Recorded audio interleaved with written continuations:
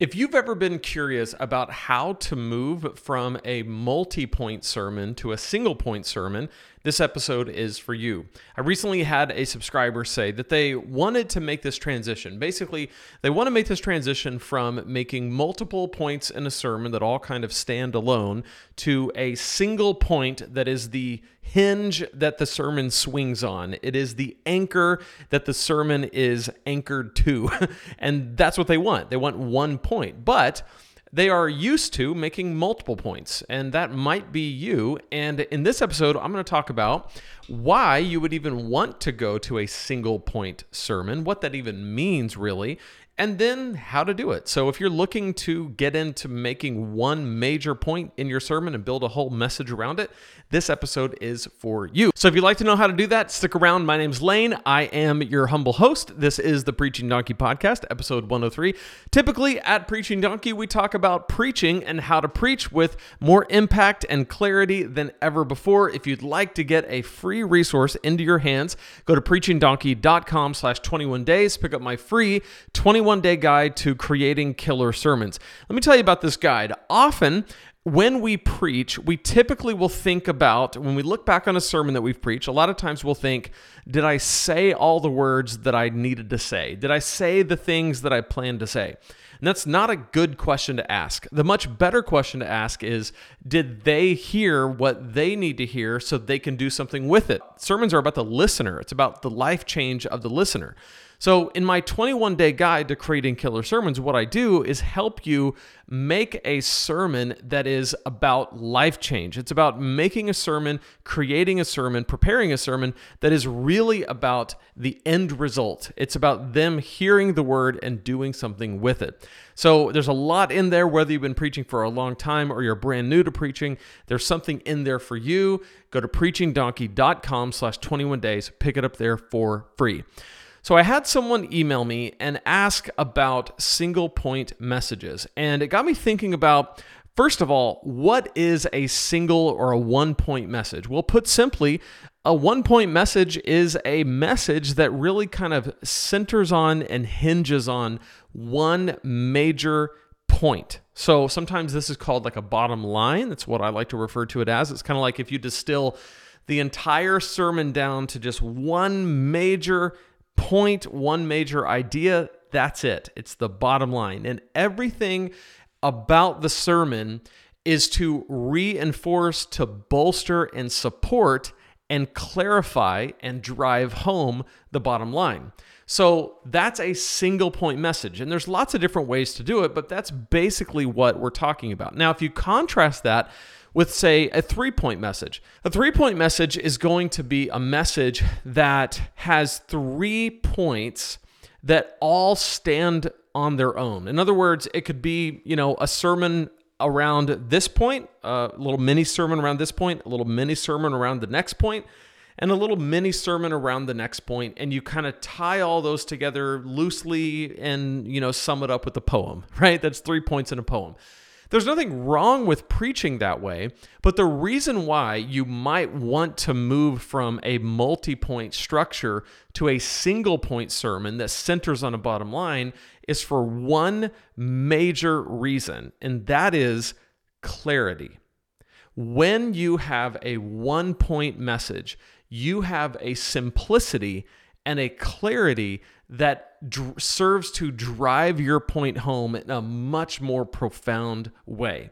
So people walk away from a 1-point message, if you know what you're doing and you do what I'm about to teach you how to do, people walk away from those messages knowing exactly what you preached, why you preached it, what they heard, why they heard it, and what they are to do with it.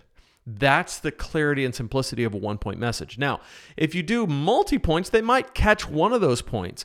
The problem, though, is that the more points you make, the more scattered that communication is, the less clear, the less tight it is. So the easier it is for them to not really walk away with the most important parts of the message, but really just kind of a collection of what they remember. If you do 1-point messages and you really drive it home, you have a much better chance of getting the point across. So far, to set the stage, we've talked about what a 1-point message is. Okay, it's a message that centers on one point. and contrast that with a multi-point message, what a multi-point message is. And let me just clarify and say this. It is totally fine to do both. I do both depending on kind of what the message calls for. Some messages call for multiple points, especially if you're doing kind of a survey through something, or you're doing a kind of a showing what the Bible teaches about a given topic. You might have to make points that are you might have to make multiple points just because that's what it calls for. Totally fine. Other messages that are maybe more like challenging, like life change oriented, go apply this truth oriented, it might make a lot of sense to do 1-point messages, and that tends to be my bent. That tends to be what I prefer to do, all things being equal. So it's okay to do both, but if you want to move from multi-point to single point, and like I said, I think there are great reasons for that, I want to show you how. We talked about why you would want to do that, and I think it's clarity. That's the main reason. Clarity and simplicity, and those two things go hand in hand. The more complex you get, the less clear it is.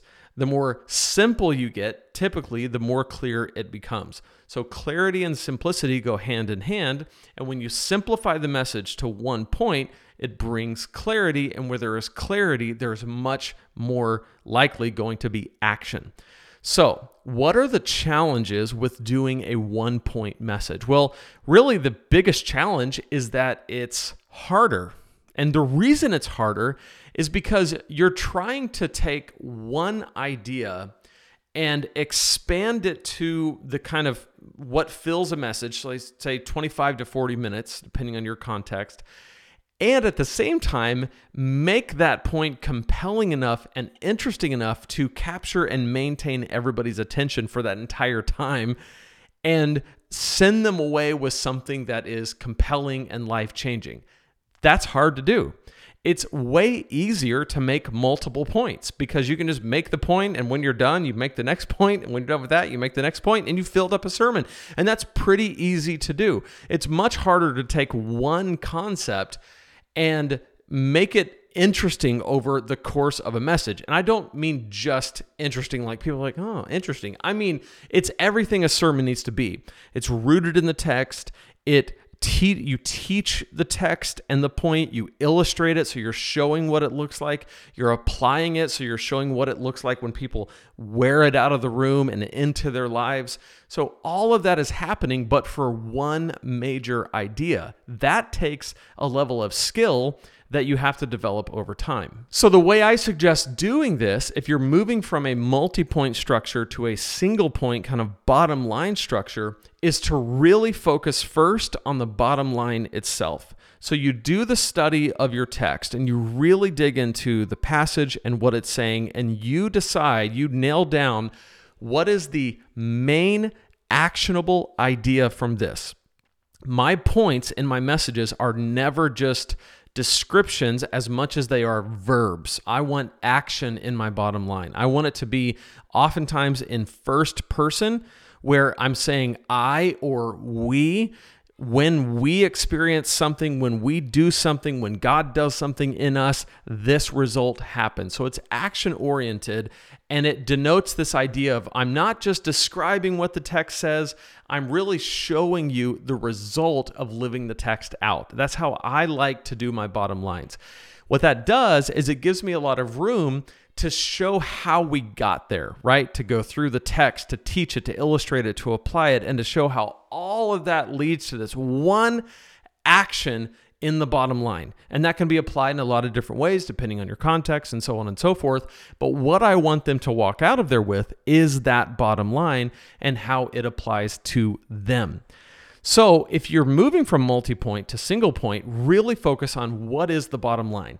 And then as you're moving through the structure of the message, it's completely normal and natural to have supporting points or sub-points that are really just there to support and bolster that bottom line. And particularly this comes into the case when you're walking through a passage. A passage might be summed up in one big idea, like this is the idea that I want you to walk away with that we see in this passage. But then as you walk through it, there might be ways that you can draw out things from the passage that kind of filter up to that main bottom line and support it and bolster it, but really kind of fit under it. So you're always coming back to the bottom line as the main thrust of the message, but you're saying, here's what we see in this part of the text, and here's what we see in this part of the text. And I often like to borrow language from the bottom line in my supporting points, if I make supporting points, so that the language of the message is consistent throughout. What you don't want to do is have a bottom line that says one thing and then make a few subpoints that have nothing to do with the bottom line. That's confusion. And what we're going for is clarity and simplicity. So if you have your bottom line and it's laid out very clearly, and then you kind of walk through the text, you might make a couple of supporting points, teach, illustrate, and apply each of those. All of those need to roll back up to your bottom line. So often what I'll do is when I make a point that is kind of a supporting point, I will say that point, and I will also say the bottom line. It's like, this is true because we know this is true. Like, this little idea is true because the bottom line is true, right? So I'm starting with the bottom line. I'm reinforcing the bottom line throughout the message. I'm reinforcing the bottom line with every point that I make. Then at the end of the message, I'm going back to the bottom line to show, like, here's how all this ties together. It's the bottom line. And by the way, I don't say the bottom line typically. I say what the bottom line is. I give that phrase, which again is an actionable, livable phrase. Like, people can use that idea. So that's the way, like, my message builds up to the bottom line at the beginning. I reveal the bottom line towards kind of the beginning of the message. Then I walk through the text showing how the bottom line is derived from and commanded in or prescribed in Scripture. And then I cast vision at the end by referring back to the bottom line and showing what would it look like if we all lived out this idea that we got from the bottom line. And any of the supporting points really just serve to bolster and support that main idea. I lay all this out pretty clearly in my course, Preaching Jumpstart. So if you go to preachingdonkey.com/courses, you can see Preaching Jumpstart there. If you want to dive into this at a much deeper level, I walk through it there with examples and how to make your bottom line, how to make your outline. It's all right there for you. But I want to know in the comments what you think about multi-point messages versus bottom line, kind of single point messages. Which ones do you do? Again, either one works. The point is, are you teaching what the Scripture says in an actionable way that people can walk away with and use? And at the end of the message, they actually know what you even said and what they can do with it and how they can use it in their lives. That is the goal, whether multi-point or single. Thanks for stopping by the Preaching Donkey podcast today. I will see you in the next episode real soon.